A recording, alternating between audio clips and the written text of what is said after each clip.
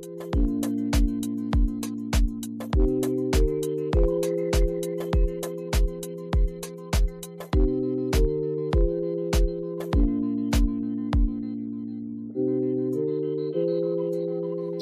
right. Ladies and gentlemen,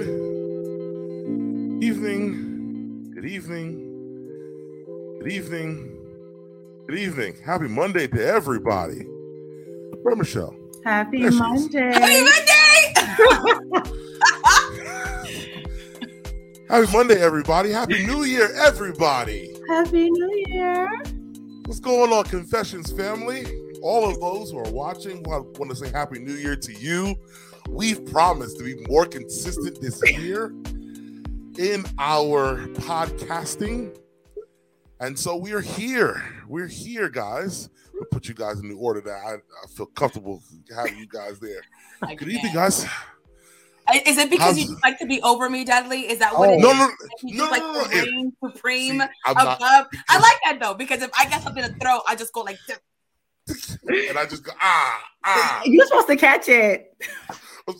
I'm supposed to get hit by it. Something. Anyway. Happy New Year, everybody. How you guys doing? Happy New Year. Happy New Year. New Year, same us. Same us. For all of those who make Confessions their occasional binge, we want to praise the Lord for you and thank you so much for choosing us. Just make sure you like and subscribe if you're on YouTube. Like and follow our page that is there on Facebook in the Northeastern Conference. But we have an announcement to make. I'm really excited about. So if you love the Confessions podcast, there's going to be a new location for you to find it. We are starting a brand new YouTube channel under Lighthouse Media Studios.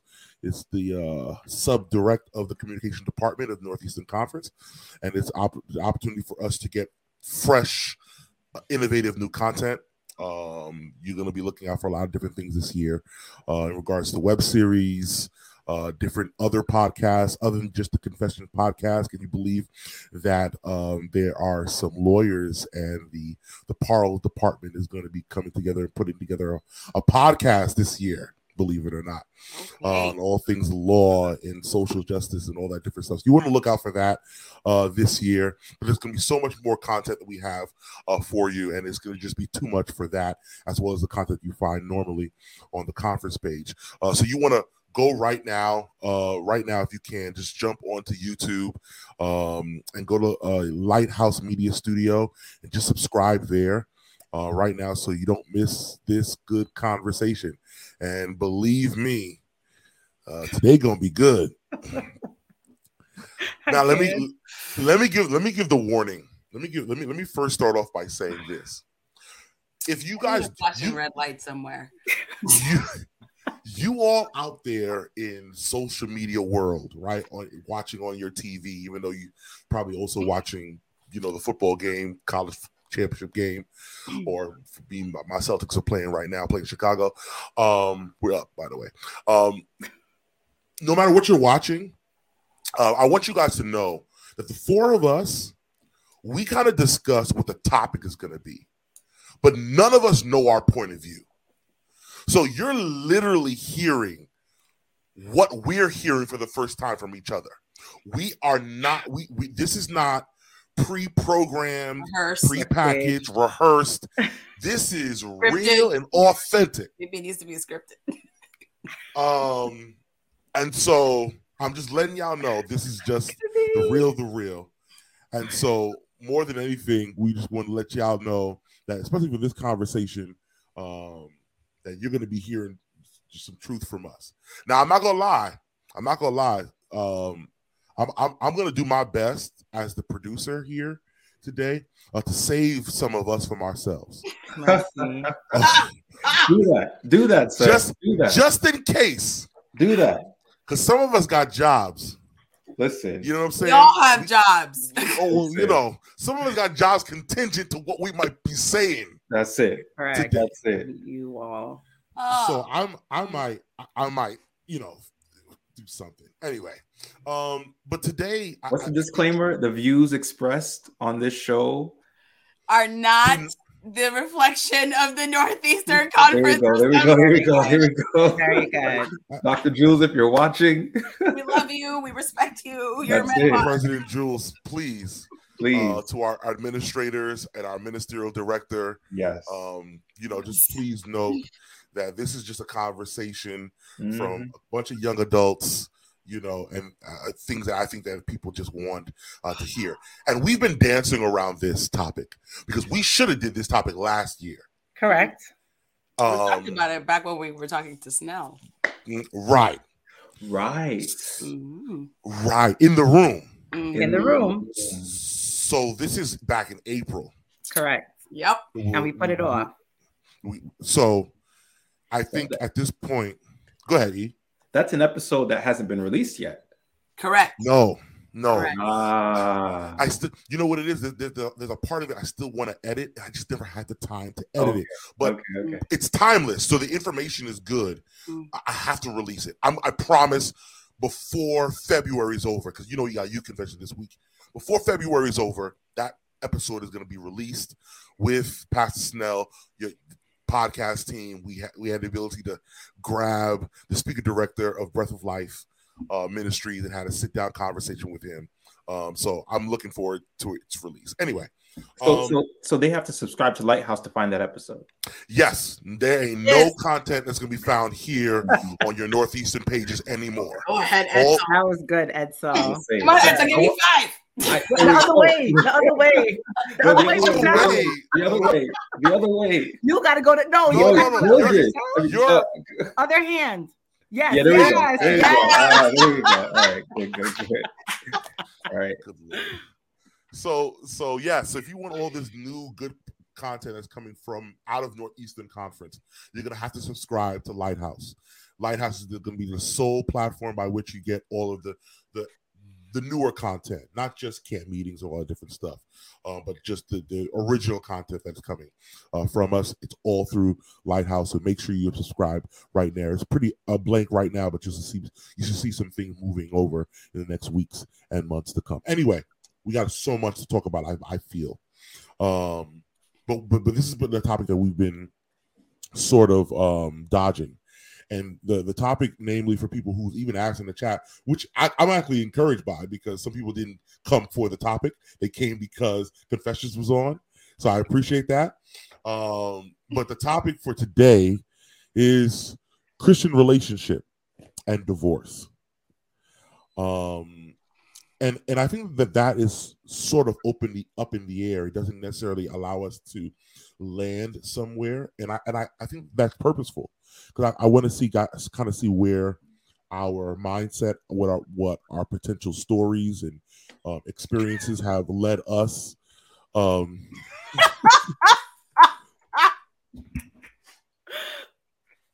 Edsel, you cannot start the episode. What do you mean?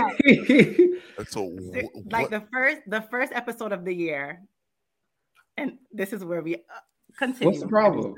Nothing. Yeah, we good. We good. What's the problem? What's up? What is happening right now? Yo, tell me that masks have not been clutch in the pandemic to hide your facial reaction. Oh, is that what we're then?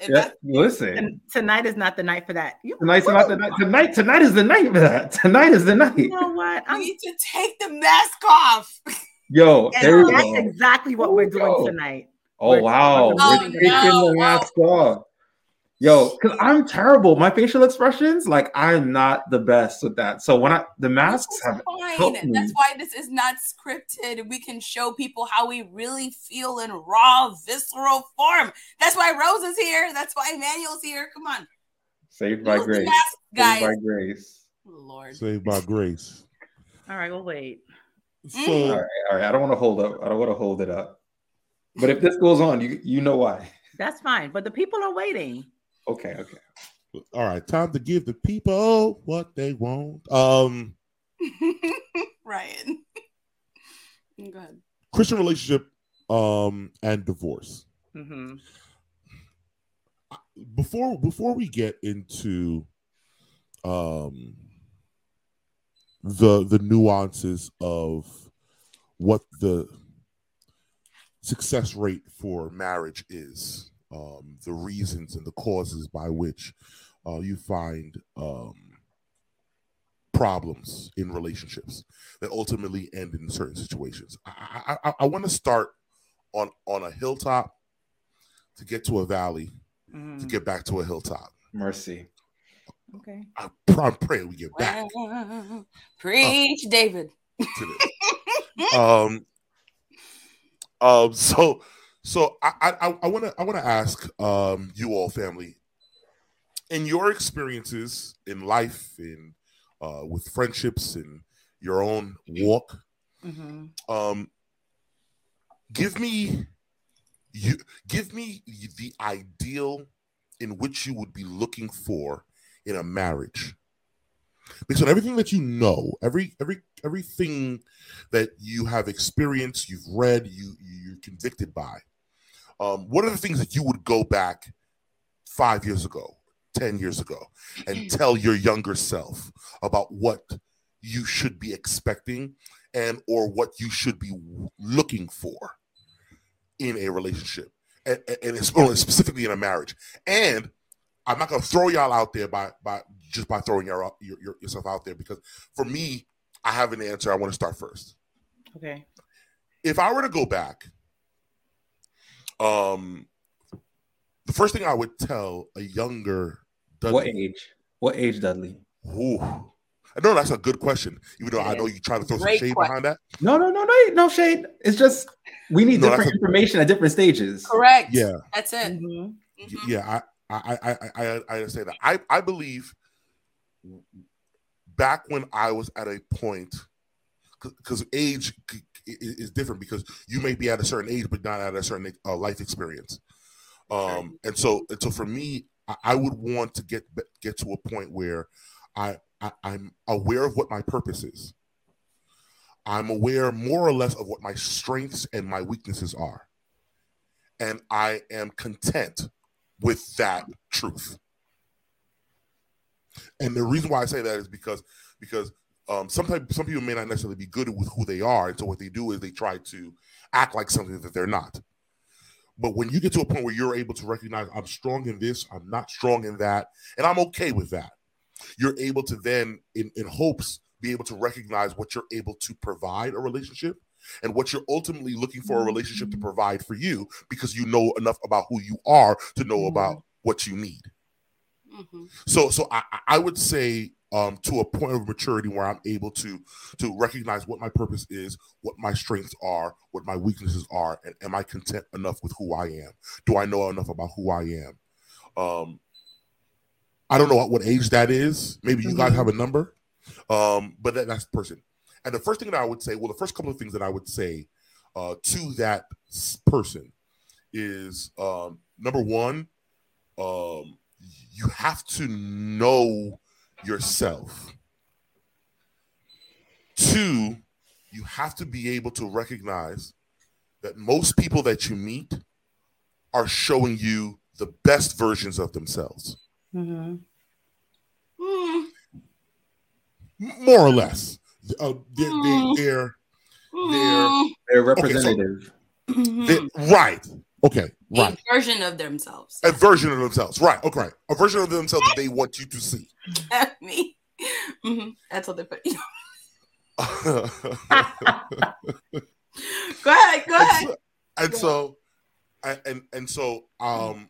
think it's important that I'm aware of that, because I know also that what this person might be showing me may not always be consistent. And so don't always fall so quickly for what is being presented to you. Time allows a lot, in a lot of different experience, allows truth to be revealed. So, don't always fall for what you automatically see, and be aware of a lot. I'll get into a lot more specific, especially when it comes to the male point of view. I think it's the job, I feel, today in this conversation to really speak towards the man's point of view here, fortunately and unfortunately, But that's where I'll start off. Okay. I'll jump in. I would tell my teenage self, you are beautiful. I would tell my early 20-something self that God has destined you for greatness. You should not settle. I would tell my mid-20 self, you deserve to be taken care of. And what I'm telling myself now is I need to write my vision and make it plain, because God has something really special in store for me. And, you know, as we talk more, you know, things will come out because this is confessions. But,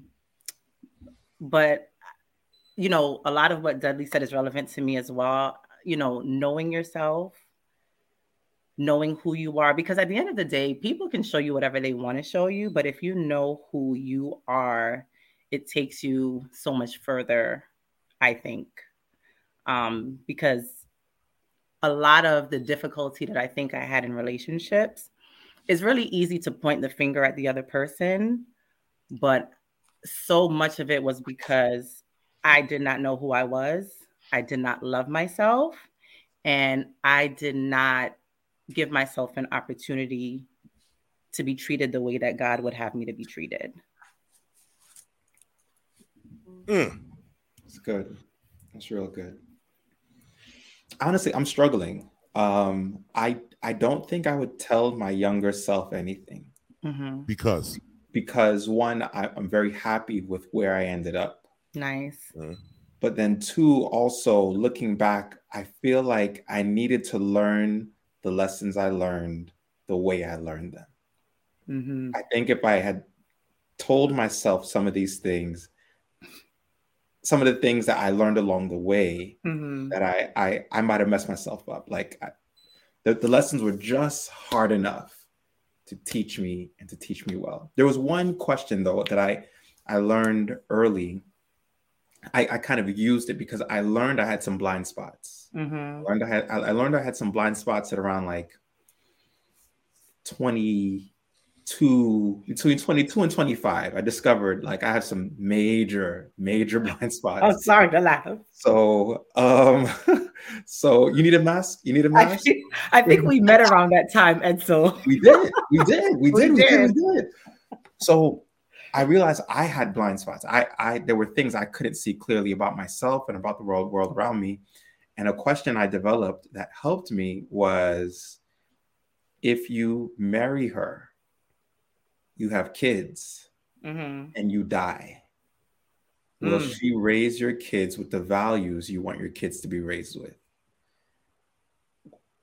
I had to develop that question in order to, because none of the stuff that we, especially as men, are socialized to value matters. If you marry her, you die, and she raises your kids, right? It doesn't matter, right? So if the answer is yes, you would still raise your kids with the values you want your kids to be raised with, then like the core qualities are there. And I had to develop that for myself, right, in order to check my blind spots. Got it.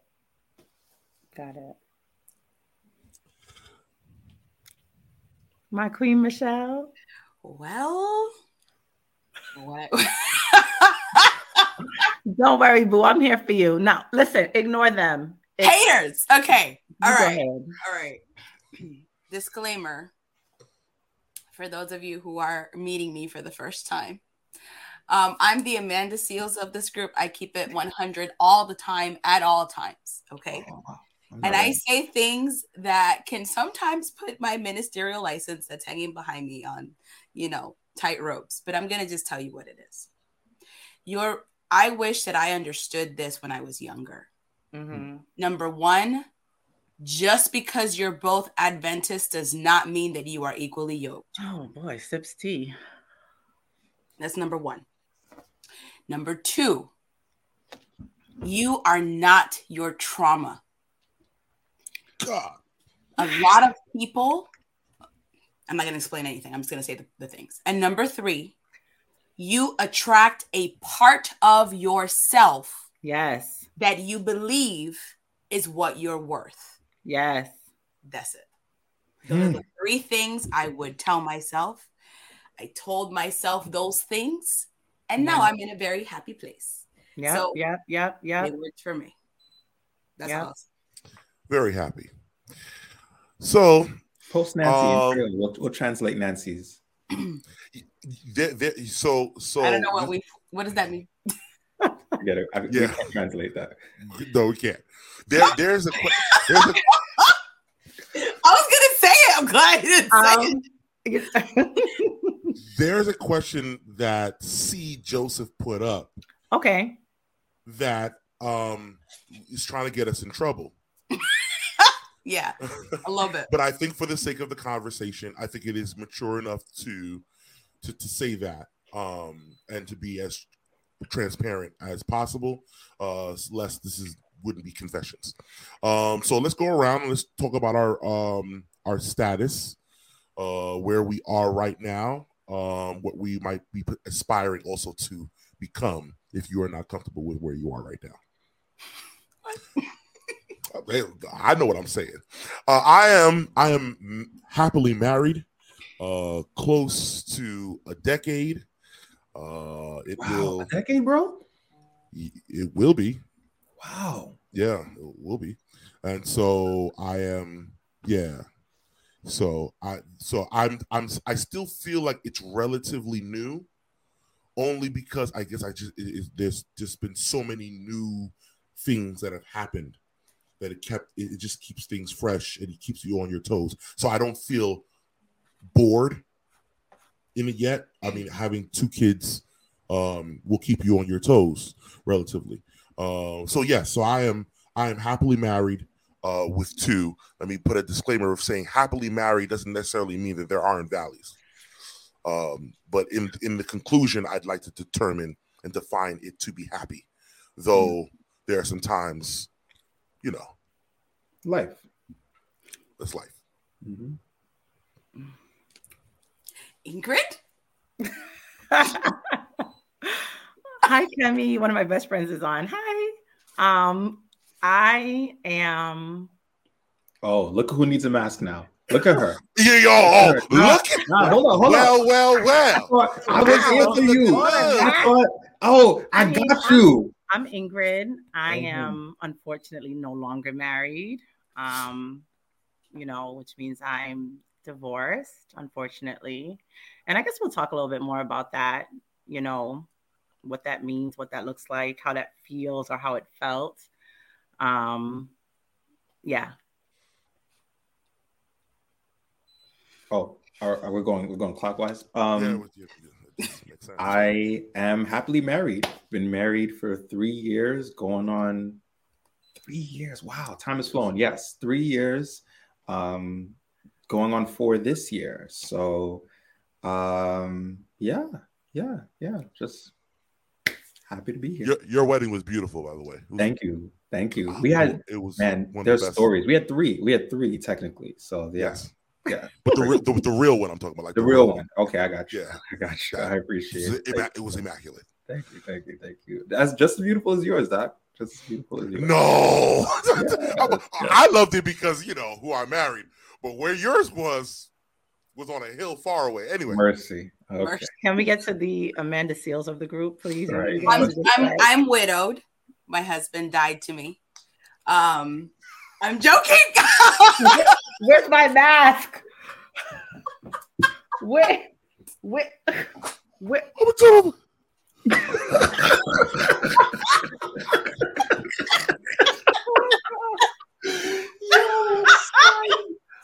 I was not ready. Okay, I'm sorry. Yo, it's true. Okay. I'm divorced. All right. I'm divorced. I was only married for 2 years, guys. So really, I mean, it was a death. Okay, so it is a death. It was 2 years, and I think I concur with that. It is about the way that we classify statuses, because I to be honest, he did kill a part of me, and I probably killed a part of him. Oh my so God. to call us widows, he's remarried, but my divorce, and I have been, married for a couple of years now. To be exact, 6 years this year. Divorce, 6 years. Divorced 6 years. And if you want to know about the dating scene, go on my Instagram and look at my relationship pages that I made. You will have a grand time to see the latrine that we call a dating pool. Amen. All right, Dudley, back to you. Well, can I just say, right? I'm glad you said that, because I think one of the biggest misconceptions is like, oh, people get divorced because they want to run out to the next thing. And it's like, and so what? There is no next thing. Let me tell you something. Somebody turned that dating pool in an outhouse, and there's flies and there's stuff. Somebody ate some protein and there's some lingering protein parts. I'm just saying. Mercy. The dating pool is a latrine, y'all. You need to be very careful about the substances that you find in there. Mercy. All right. Yo, but people in the chat, make sure you put your relationship status as well. Yeah. Who knows what's happening here? That's believe. Yeah. Y'all laughing mad hard for some people who ain't trying to be transparent up in here. I'm just, you know what I'm saying? For real. We all confessing. Confessing. You there? What is? Okay. There we go. My camera sometimes gets trying to zoom in. Get the full effect. Okay, so with that being said, I think everybody gains the context. All right, so we sort of got into that, the understanding of what we would probably tell, our former selves. So now let's just talk about a grand scheme of the idea of marriage. You see it, Daniel. You see it. Go ahead. Do you believe? Do you believe that marriage still works? And if so, why or why not? What's advantageous at this point to be married for the people who are, single, divorced, separated, or watching this? In your particular opinion, what's the incentive about being married? I'm loving these comments, by the way. Listen, the comment section is where it's at right now. I didn't even hear what you said, Dudley. I'm in the comment section right now. Yo. Listen. Yes, I do. I believe marriage works. I think if people understand I think if people understand what marriage is, I think marriage works. And I don't think everybody understands what marriage is. Okay. What do you mean? So I think that a lot of people have these misconceptions about marriage, and they get married for the wedding, they get married for sex, they get married for status, they get married because of pressure. And then they get into it and realize, like, this requires a whole lot more than what I thought. Like, I think marriage is designed to kill selfishness. And if you are not willing to, that's not the only thing it's designed for, but I think it's partially designed to kill selfishness. And if you're not willing to let selfishness die, you're going to have a tough time. I agree with everything you said, right? And I don't want to get off topic, but after we discuss that marriage, I believe marriage still works. My thing is, why do we have the perception of marriage? Sorry. Okay. We're going to get there. Believe me. Yeah. Because the inevitable of this conversation is going to get there. Right. So, yeah. But go ahead if you want to continue. Oh, no. I was done. Anybody else? What's your question, Dudley? What's the incentive of being married? The problem with Adventism I can't stand you. Is that we like to talk about marriage in terms of this word right here. I'm not going to say it because, I can't say it, but I can point to it. Right here. What is going on? To be honest, if we talked less about purity culture being a sexual culture, and we help people understand that part of being married is not just to the physical of the person, but there is a whole other being that you're going to deal with for the other 24 hours and for some of you 49 minutes of the day. If you guys don't understand, yes, that was a shot, Dudley. You got it. But if you said 59 minutes, that'd have been rude. I was going to say 59.7, but So the truth is, I think that a lot of times people, especially young people, go into marriage because they're like, oh, I need to be pure and I need to be XYZ and I need to wait till marriage. And they rush into marriage, not understanding the reality of all that marriage entails. Or they feel guilty because they did this before marriage. And now they feel like they have this Christian regret. So I have to marry this person, even if they don't like them, because we are taught more from a purity basis of relationships. And that's why we think equally yoked automatically means, oh, well, he's Adventist, or equally, or she's Adventist. Or we teach that equally yoked means that they are pathfinders like we are. Or we teach equally yoked as any and everything. That's not the reality of what being equally yoked is. And I think, Edsel, I appreciate your comment of what you said, that your life lessons have taught you. And now you look where you are because of those life lessons. And I really appreciated that comment because I don't take my journey for granted.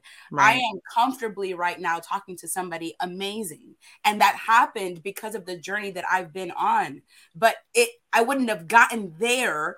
And I'm not saying that, if it lasts, if it doesn't last, it doesn't matter to me because I'm experiencing a beautiful journey with this individual because I am a healed version of myself.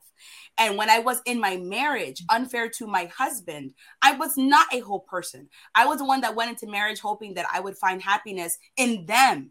I was hoping that I would find all the things that I didn't have in myself, my worth, my value, my identity as a wife. And that's not what God said, because when he made Eve, he made her whole. And when she opened her eyes, the first person that she saw was not Adam. It was God. And I believe that is a reflection of who you need to be when you're going to meet your spouse. Because if you don't know who you are, you're going to go into that relationship and do some catastrophic, damaging things that you will not be able to bounce back from them. Nope. That's just the reality of what it is. Absolutely. Sorry. Ingrid, talk to me. Facts. Nah, I mean, she said it all. I'm looking at the comments as well, and I feel like, this perception of, something got rough and people just run away. You know what I mean? No one gets married with the intention of, I'm going to get married for a few years to get a divorce. You know what I'm saying? Divorce takes a lot of work, especially if you have a home together, especially if you have children together. No one willingly puts their children in a situation to say, I'm going to rip you apart from both of your parents and you're not going to see them every day. It's not just about a rough patch. It's like what Michelle said. If you are not a whole person, you can destroy yourself, you can destroy the other person, and you will destroy your children. And so you have to make sure that you put yourself in a situation where, it's not just about me. Because you know what? Yes, I can't speak for anybody else, but for me, my divorce was not about selfishness. It was about ensuring that my children understood that you do not put yourself in a situation that can harm you spiritually, mentally, or physically. And everybody won't understand that, but that's fine because we all live in our own homes and our own situations. And so even through divorce, you have to allow God to lead your path. At the end of the day, if we all believe that we're Christians and God loves us and, he sees us through our mistakes and our sins and whatever the case is, we can't judge and make it seem as if people divorced because they don't know who God is. I'm just saying.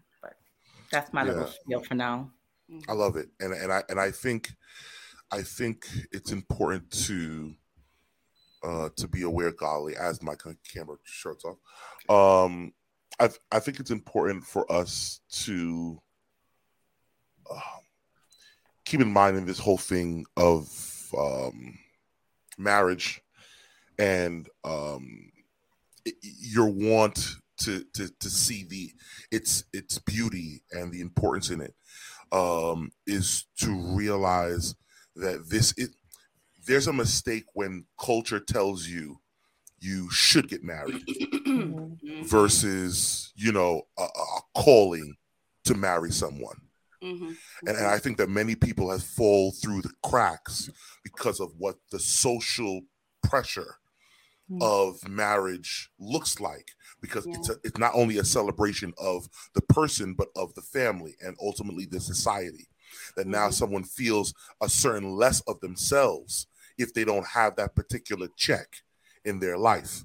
And if you're looking at marriage to be that, that's another reason why you might have fallen through the cracks. But marriage has to be something that allows you to recognize this is something that's going to call me to become better. Right. If I'm not looking at my marriage as an opportunity to test who I am to become better, it's a waste. What do you mean by test who I am? Because that could be a little bit confusing for some people. Like it's not an experiment. No. Yeah, so I can say, golly, does not want me to talk.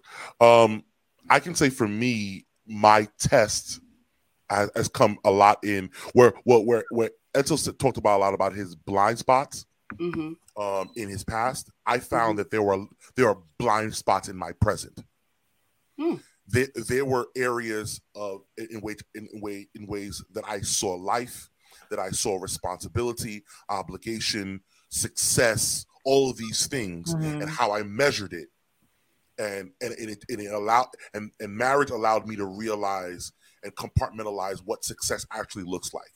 My late father kind of gave me an idea of, or allowed me to realize that success in marriage isn't necessarily how high you go, but it's how long you relatively last, in the sense of saying where you don't think that your success is valued in the mansion that you get.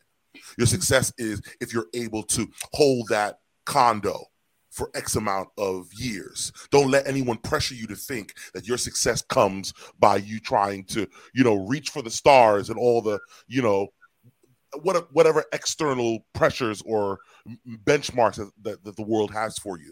That success is really based on what your marriage needs, what expectations you guys know that you guys want to fulfill, and how you guys make each other better. And if you guys don't see yourself to be a success, then it will never even be seen as success, no matter how high you go, no matter how much money you look like, no matter how many times people hashtag relationship goals on your relationship. It will never feel happy for you if you don't set internal ones.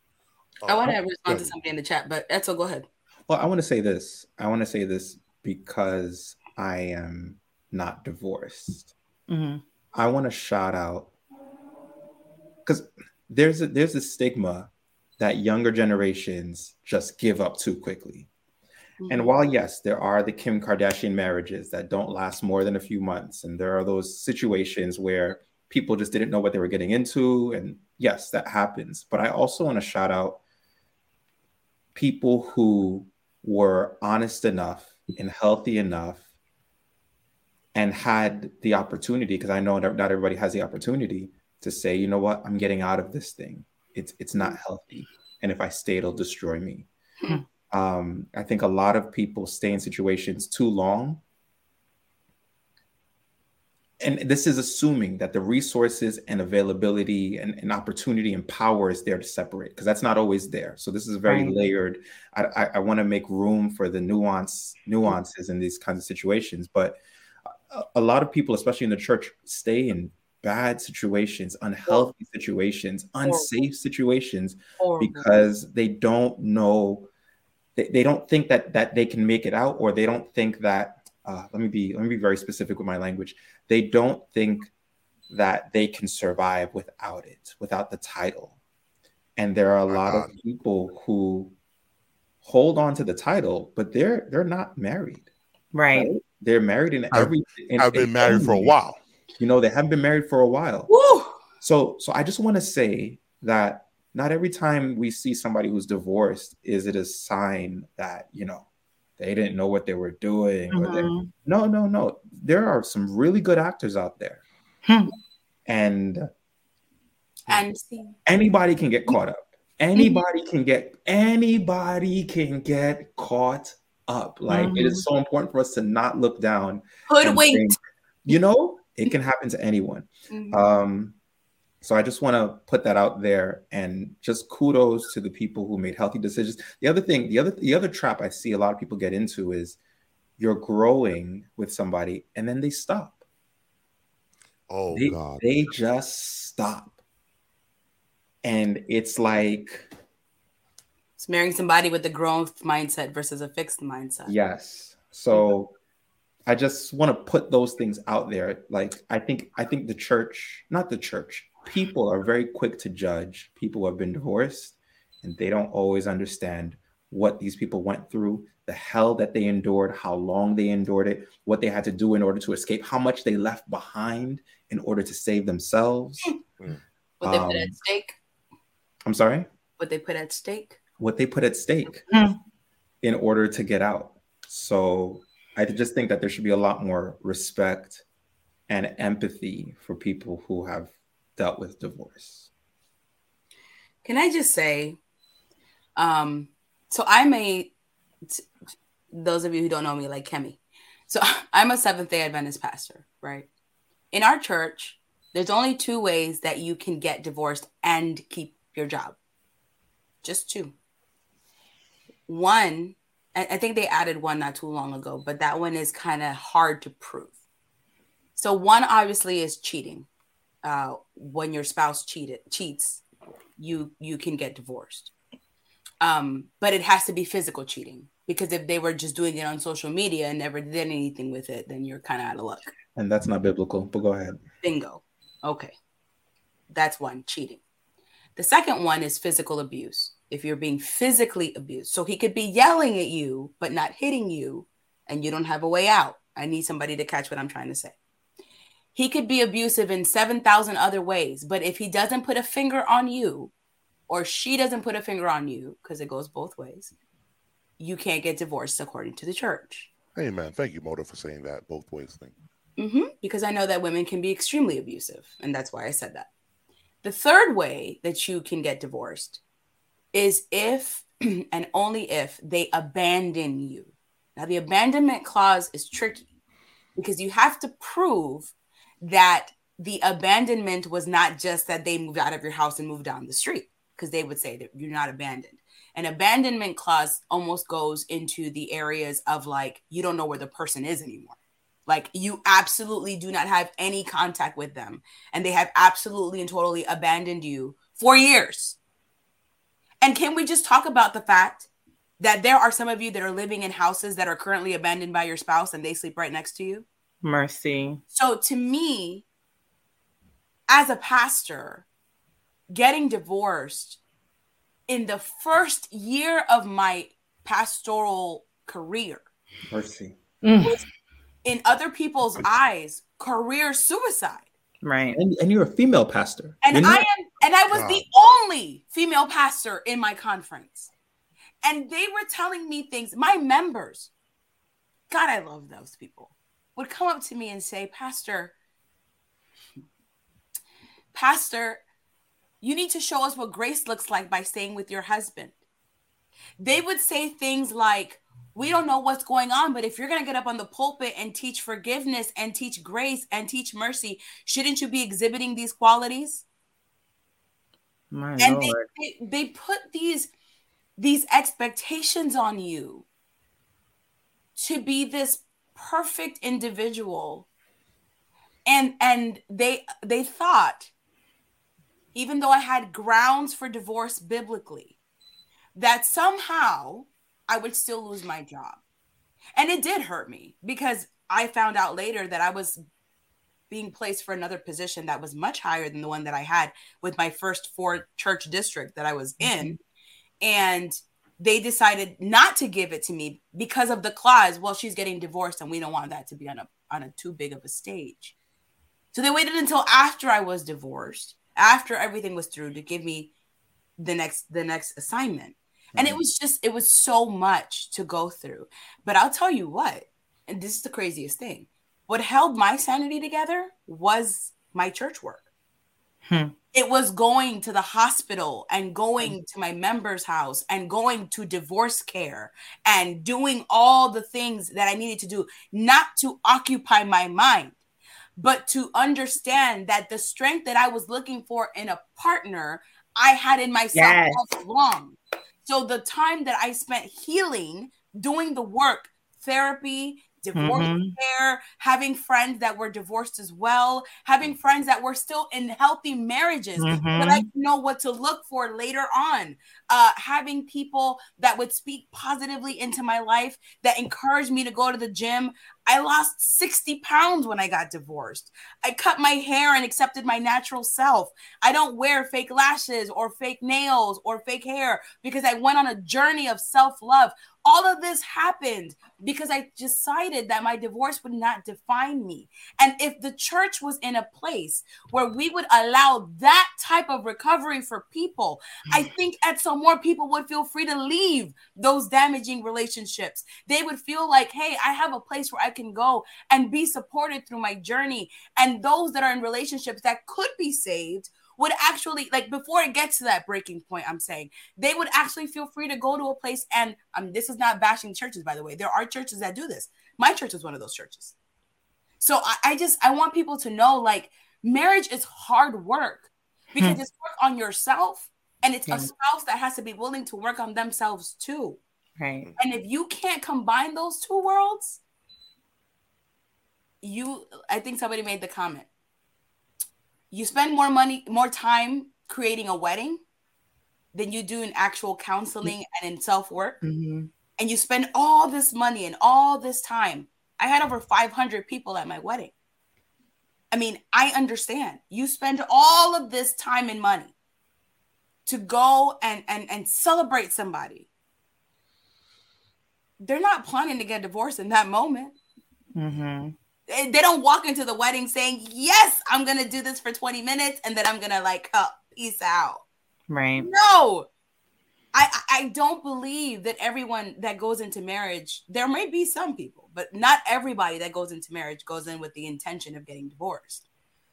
But also, I believe that not everybody that goes into marriage goes into it for the right reasons. Correct. And they don't know the reality and the intensity of what marriage requires, not just for your partner, but for yourself.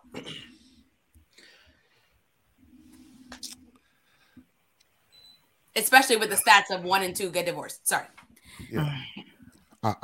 It begs me to ask the question, with everything that the church and, Christianity has sort of given us, as guidelines for us to consider divorce, has the parameters for considering divorce increased?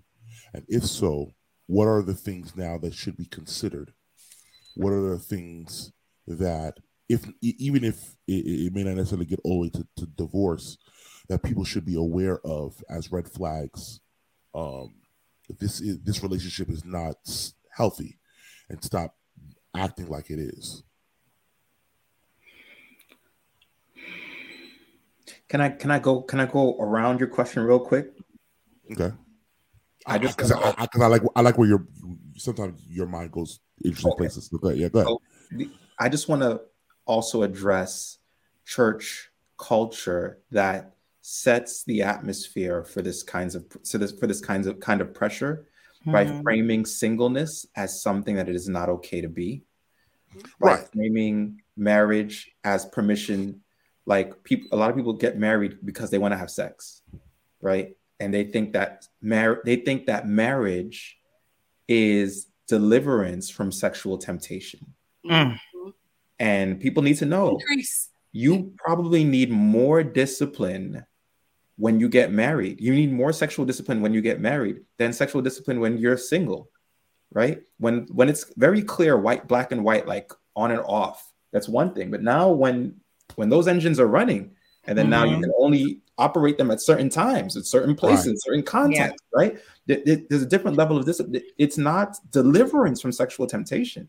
It's a different kind of sexual discipline that you need.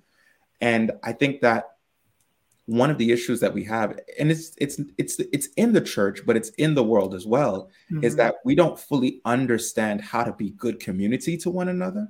And a lot of people think that the only way I'm going to find unconditional love, companionship, care, mutual respect, tenderness, empathy, gentleness is if I get married. Right. Oh, okay. And the church has just got to do a better job of David and Jonathan relationships, Paul and Timothy relation. I know some people think something about David and no, I believe David and Jonathan were good. We're brothers. Amen. You know what I mean? Amen. But they had a level of intimacy that would make most men in our modern day society cringe, right? There's a reason for that. Exactly. If we had that, then young women and young men, maybe they wouldn't feel like I've got to find somebody so that I'm not alone. Right. You should not be in church and alone. Right. And I think if we had those kinds of relationships, we would be able to better interpret the scripture where God says it is not good for a man to be alone, right? Yes, in that particular context, the way Adam wasn't alone was in a marriage, it was in a marital context. But there are other ways for us to not be alone. And we should be able to have that. Paul is able to recommend we're dealing with this cognitive dissonance because Paul advises us to be single so that we can do the gospel work. Jesus, the one who we want to be like, was single. And yet we spend most of our young adulthood in Christianity trying to be anything but single. And I think we're missing something there in how we craft community that is tempting us to give in to relationships that are not healthy. So let me piggyback by saying, I saw an interview of an individual who was going on tour, and he went to the country, I believe it's Norway. I'm not totally certain, but the country's predominantly Orthodox Christian. And the idea was that every single time you found a young lady on the street, there would be no like cat calls to her, or there would be no like mistreating of her. Like it would be like nighttime in that country, and single women can walk around 3 o'clock in the morning, and to the point where it was like he was extremely concerned. Like, how in the world do you like, nobody's afraid like this young lady might get raped, or whatever the case may be? What's going on? They're like, no, in this country, it's Christianity allows us to recognize that women, and by extension, people, are part of your family, and when you begin to start to have an appreciation and a love for people, so much so that it's ingrained into your culture, you realize that level of disrespect would it's not even considered. And so when you live in the ideal of what Christianity is supposed to be and exude the type of love, that agape love that Christianity teaches, you can afford to miss sometimes even what marriage offers, because you can get it saturated in a lot of different ways. Now I know that there's a freak on the chat who might say, "What about sex?" Right? But and so obviously there are certain things that they won't be able to provide you. But there's a lot of things that obviously marriage is supposed to offer that many people aren't. I was gonna say, because I'm like, that's not a freak. I mean, I love sex. My mother taught me to love sex. Hold on. So let me ask you a question. Okay. Why is the word freak a negative connotation? It is because it shouldn't be. Loving sex shouldn't. It's a word that's used to describe sexual activity to unhealthy amounts. It's almost like an addiction, almost, when you call somebody a sexual freak. I'm not saying that's how you're using it. But if it's in the confines of marriage, and the Bible says that everything in the marital bed is considered to be all right and holy, then that's a different conversation. Let's say that for next time. Do that. Somebody got fired for something like that. Relax. That's why your camera went off. Yeah, your camera's trying to protect you. For real. Yes, it is. It is. I think that there's beauty in singleness and in marriage. Absolutely. This is not either or. This is an and. Yeah. I think it's a beautiful journey. I've been married and divorced and single and widow. It's okay. Like the reality is, don't do it, Edsel. The reality is, as we journey through life, the beauty of who we are is engulfed in who I am and how I share that experience. And so whether I share it with someone or I'm doing it with someone that's not my partner, meaning friends and family members, it's still a journey that I'm not alone on. Right. I think the problem is that people equate singleness with being alone and lonely. Yeah. And let me tell you something. You could be single and full of everything that you could possibly need and married and absolutely alone. Lonely. Yeah. So I don't like when people try to put those things into little boxes. When you're married, you have a partner. Do you? Because not everybody has that. Right. And I think it's unfair to think that just because somebody gets married and it doesn't work, that there were red flags that they ignored. Yeah. I'm sorry. Adam was content with his singleness. He wasn't even aware that he needed a couple until God told him, go and name all the animals. And it was only then he realized, I didn't even realize. So in singleness, when you have Boda, you preach it. Listen, red flag, right? If I were a different person and I were to actually write a book that my friends have been telling me to write for years, and I talked about Adam, I would say, what red flags would Adam have seen? Eve was perfect in Adam's sight. Right. Eve was perfect. That's so true. She was everything that Adam could have, beyond what he could have dreamed for. Right. And then something happens and Adam literally loses his life that he knew because of the woman that he married. So I don't like hearing people who are like, you ignore me. Sometimes you don't see them. That's real. In Spanish, the word for boyfriend is novio. And the word for girlfriend is novia, right? So we make a joke out of that in my culture. I'm Dominican, y'all, by the way, those who don't know.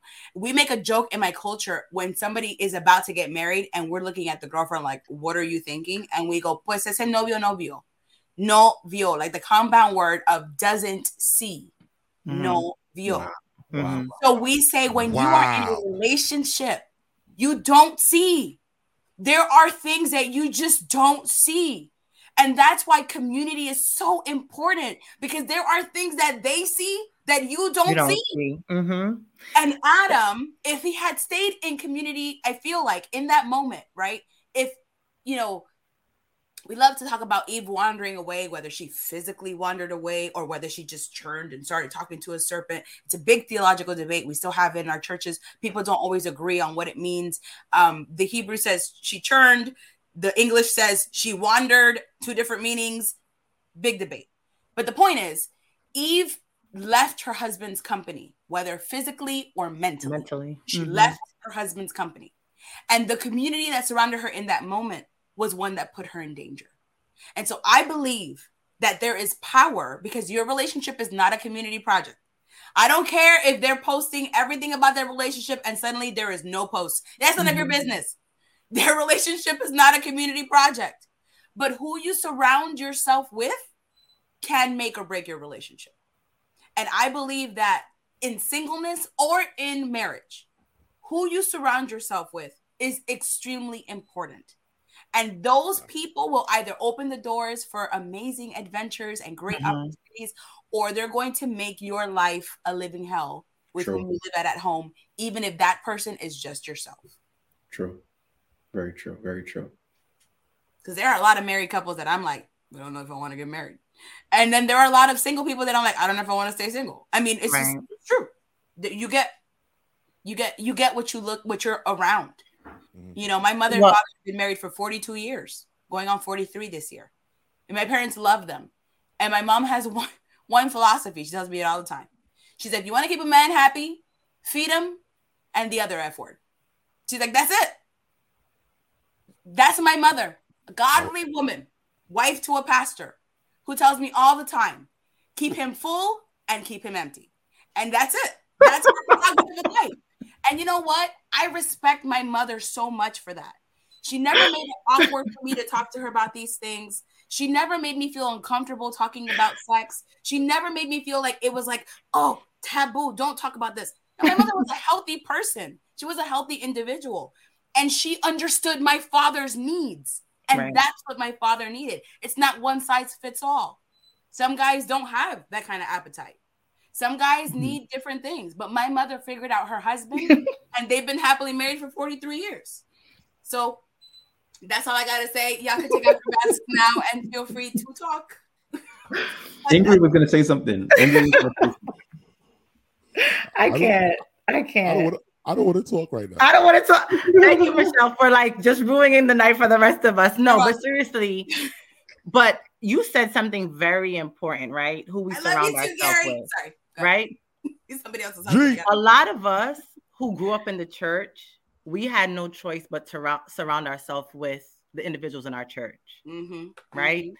And so we were taught to get an education, get married, have children. There were not conversations about what that looks like.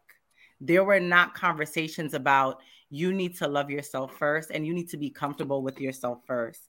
There were not a lot of conversations about, outside of not to have sex outside of marriage. There were not conversations about financial stability, building a future, planning for retirement, how to raise your children, having education. And, let's go to being equally yoked for a little bit, right? Like you said, we heard that term growing up and what I kept understanding was he's in the church, so we're equally yoked. He's in the church, but we're equal. No, not true. And so for the past 6 years, I've been in therapy, right? And when we talk about equally yoked, you look at it like if you Google animals that are equally yoked, they are connected by the neck. And one cannot go one direction while the other goes the other direction. And so if you do not have that kind of a connection with someone where you are not trying to split apart and go opposite directions, you are not equally yoked. So if your ideas about education and finances and children and home and things are not yoked on an equal level, it's not going to work. You're going to be miserable. And if we had these real conversations, and if we were honest, if our parents were honest with us, things I think would be a little easier. Does it guarantee perfection? No. But a lot of young people now, they see their parents and the way they live, and they're like, I don't want to be married. Exactly. I don't want that. Yeah. I don't want to experience that. And so we have to be honest with our children. We have to show them. And that was one thing I was not going to do. I was not going to have my children observe something and think that that was okay for them to continue this cycle of sickness, as they get older and they start to look for partners. That's big. I think there's more to this. I think we got about 15 minutes left. We need a part 2. I was asked where I preach at. I preach at Brownsville. Seventh-day Adventist. She asked. Jennifer, you gotta let them know. Jennifer, I have somebody that's willing to play organ for you now. Listen. I got somebody willing to play organ for you because they said you was preaching. They ready to play. My goodness. So yeah, I believe we do need a part 2, or even Daniel said part 3. Gary, I need to get some license on that. You better you need to copy that, write that joint real quick, please, because that's gonna be a T-shirt by the youth convention this weekend.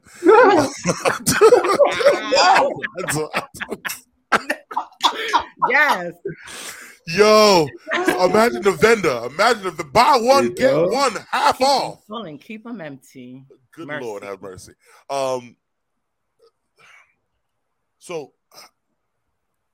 In the areas of talking of relationships,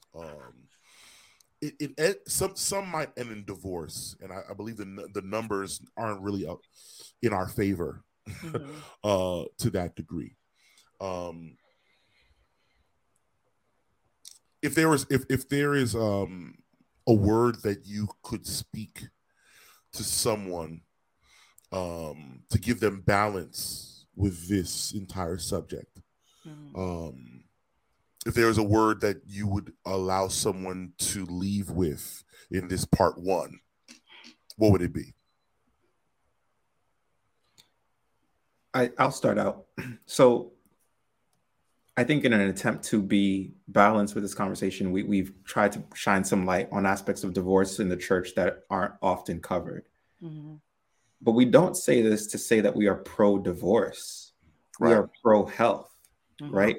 Absolutely. We are pro-healthy relationship. We are pro-healthy covenantal relationship. God still hates divorce, mm-hmm. but it doesn't mean he hates divorcees. But I believe he hates the circumstances that break covenant, because that doesn't represent him. Say that. What I would say to encourage people is when people get married, you're not just making vows to each other, you're making vows to God. Mm-hmm. That's the reason why you do it in the presence of God. You're making vows to God about how you're going to love your partner and how you're going to show Christ to your partner. And I don't think that we think enough about the fact that we are committing to co-laboring with Christ mm-hmm. as he works on saving the sinner. Mm-hmm. And if we take a close look at what Jesus had to do to save sinners, mm-hmm. then we have an understanding, a better understanding of what we sign up for when we choose to get married. Mm-hmm. If you're getting married for all of the other stuff, all of the benefits, but you're not signed up for the process and for the work and for the sacrifice, mm-hmm. you're not ready. Just be single. But there's no need to enter into this thing and not understand that you're taking on so much more than a tuxedo or a white dress or a last name or a family name or whatever benefits you think come along with it. Be prepared to make those vows to God about how you're going to love your partner, how you're going to show Christ to them, and be prepared to lay down your life mm-hmm. in terms of your selfishness, correct, in order for you to partner with Christ in consecrating one another. So that's what I would say. That's good. Very. I would say, in addition to what Edsel said, divorce says hate divorce as well. It is hard. Say that again, Ingrid. I maybe my finger cut out. Say that again. Wow. I said divorcees hate divorce as well. Mercy. It is a lot of work. And, like I said, I've spent expensive. Yes. I spent 6 years in therapy, working through different things to be my best self. Mm. And so at this point in my life, I ensure that whatever steps that I've taken have been God directed. And I mean, he shows himself so clearly. I can't give the examples, but he shows himself so clearly, maybe in part 2, as to the steps that I've needed to take. And it's given me the assurance, number 1, that he still loves me. And number 2, that whatever is in store for me, whether it is continued singleness or marriage, I'm going to ensure that it is what God wants for me and not what I think I want for myself. I've drawn a lot of lessons out of my experience that I think will help me to be a better mother to my daughters. And as they get older and they start to date, it allows me to have certain conversations with them that I probably would have never even thought to have. And it just gives me a greater appreciation for marriage and what God created it to be. Because I know that if he blesses me to be married again, that experience would be so awesome for me and especially my partner.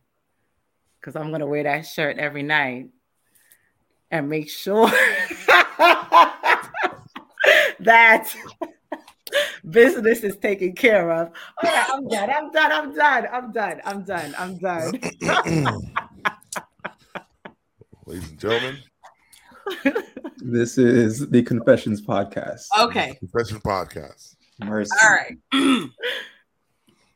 So if I could leave you guys with something.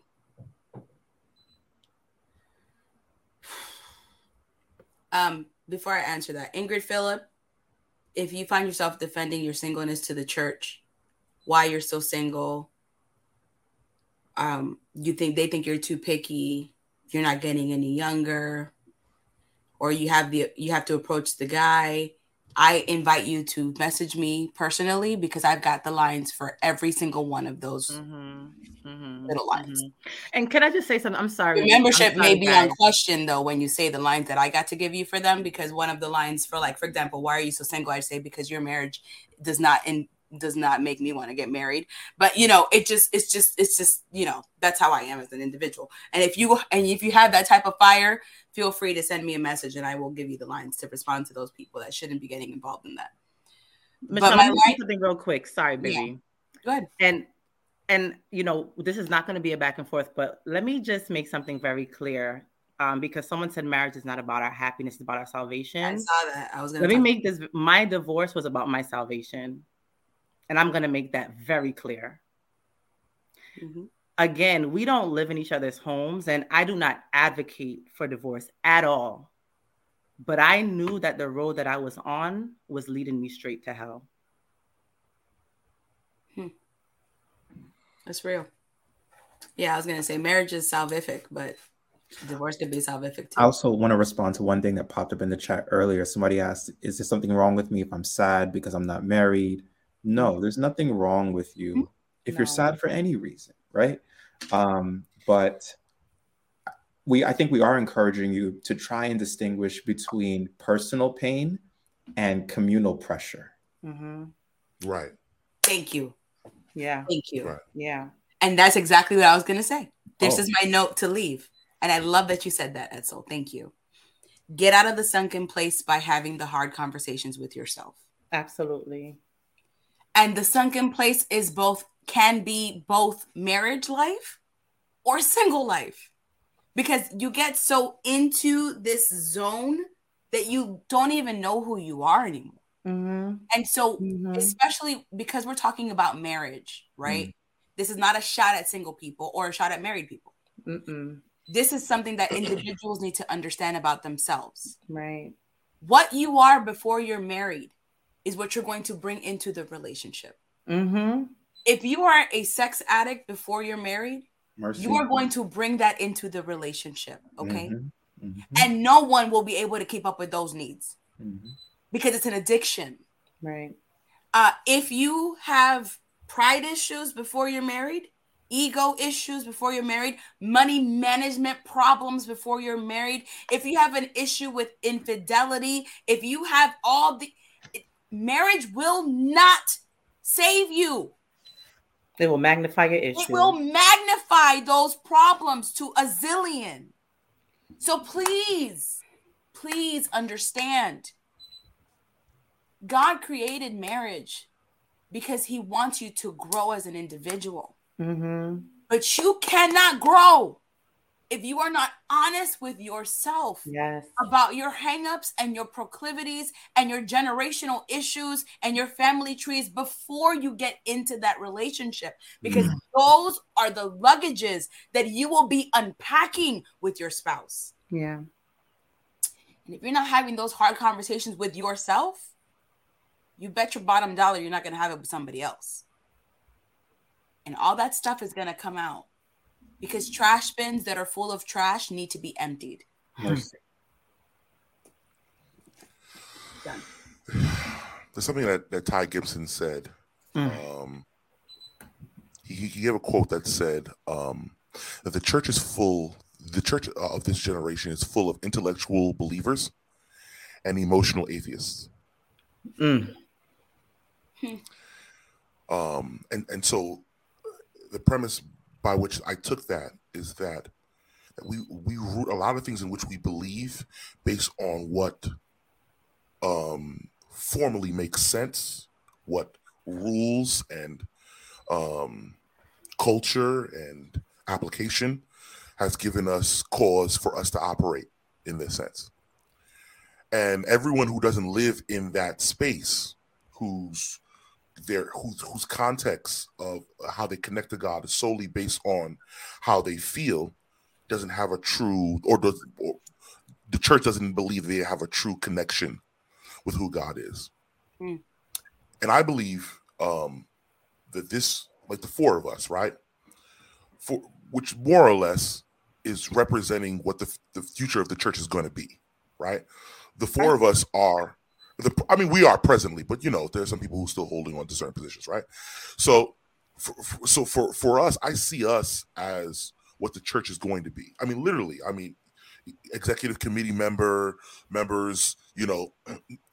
departmental directors, pastors of, largest churches in our conference. We are those things. We are those things. Praise God. Man. It's crazy. We're the adults now. Axel, could you believe what I don't think you know what they've done. I know. He's like, he can't even believe it, right? With these keys. And, sorry, Dudley. Go ahead. No doubt. No, but it's crazy. And I say I think it's our responsibility for us to do things like this and to change the paradigm of what the church can be, because I believe that when we begin to start to accept who God is and how God chooses to govern the world, we begin to start to realize that it's never really been about rules. It's always been about relationship. Mm-hmm. It's always been about health and emotional and social balance. And God's ability for him to jump leaps and bounds, hurdles for the sake of our own emotional health is testified throughout his word.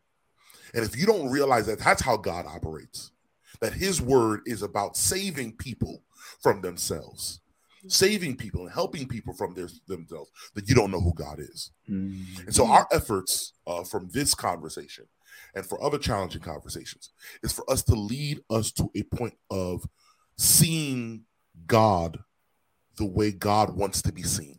Mm-hmm. To not have a little horn ideology, a distorting image of the character of God. Mm. And sometimes we look at a little horn ideology and think that's rooted in papacy or in other faith groups. And you have little horn theology rooted even in our own church. Mercy. Ways of which we think that, it comes by the law and the letter of the law. And if you don't follow by these particular creeds and mentalities and, positions, then you're not of God. And that is so unbalanced to how God operates. Right. And so we hope that through this conversation that you find a recognition that God wants the best for you. And God has ways to allow things to happen the way it needs to happen for your health, for your salvation, and for ultimately the character of God to be amplified. Amen. And I think that's our responsibility. That's our burden, family, is to undo a lot of the things that the church has done. Yeah. Well, the church is people. And they're products of their systems. And the system created this ideology. And it's up to us. We love the church. Yeah. We do. And not just to undo it, but to build a healthier future for our church. Yeah, because that's a problem. Everybody wants to destroy. Nobody wants to reform. Yeah. And that's not it. It's not destruction. Mm-hmm. It's a reformation. Exactly. The opposite of war is not peace. Mm-hmm. It's creation. Mm-hmm. War destroys. Creation makes. Mm-hmm. And if we can understand that, I think we'd be in a much better place. Absolutely. So don't close this out because somebody asked, "What's the new platform we're going to be on?" What's the new platform we're going to be on? All right, so let's end this the way we started. So if you appreciate the podcast, the Confessions podcast, and you just want to hear more content from us or from other things that we are going to be able to produce, web series and different things that are coming out from the Northeastern Conference communication team entitled Lighthouse Media, then we want you to subscribe right now to our YouTube channel, a brand new YouTube channel literally called Lighthouse Studios. So just go to youtube.com/Lighthouse Media Studio. Just look it up, Lighthouse Media Studio, NEC Lighthouse Media Studios, and you will find us. And just we can start to subscribe. We will begin to be featured on that platform, and no longer on the Northeastern platform per se. It's a sub-direct of a Northeastern platform, but you'll have a lot more content. So we'll be a lot more free to even be even more candid. So if you thought we were crazy now, kids, wait till you see season 2. Wait till you see. I want to shout out Gary, who's on the chat, who's probably in bed as one of our assistants, and Cheryl and all the people who are part of the communication department. Shout out to you guys. And this is it. This is our first podcast of 2023. And I'm telling you, we coming back in 2 weeks. We're going to be consistent. A lot more episodes are coming this year. The family's back. We're together. We are here. There might be a surprise this weekend, but only will come from people who are subscribed to the YouTube channel. If you're not subscribed to the YouTube channel, you're not going to get the surprise. Kemi said uncensored. Okay. Kemi, I need a job, okay? Uncensored. Oh my God. This is it. Come on, bruh. That's one of my best friends. She ain't got no. Kemi, behave. Yo, we have to put up our names. She was calling us orange shirt, blue shirt. Kemi needs names. Oh yeah, hold on. And shout out to the chat. I'm a teacher before the next time. Come on, Kemi. Okay. But she know Michelle though. She know Michelle. Okay. So Lighthouse Studios. NEC Lighthouse Studios. That's it. That's for us. And for the chat, for everybody who's been with us from last year when we started and is committed to even now. Thank you so much for your support. Dudley, I'm sorry. Yo. My other best friend was like, "You stay gaslighting us. We better be back in 2 weeks." That's what she said. Okay. I know that's true. No, but we're gonna be back. No, we good though. But before we used to say, but we never knew what the next thing was. But now we're good. We have this steady. That's true. We already know what the next topic is. Yeah. So all right. We good. So that's it. Share it with your friends, y'all. Sharing is caring. So subscribe, send it. Tell them to watch this episode before part 2. They need to watch this episode before part 2. Yes. Facts. All right. So this is us. Signing off. Thank you guys for being with us, and we'll see you guys in 2 weeks next time on the Confessions podcast. Say goodbye to everybody. And we'll see y'all next time. We out.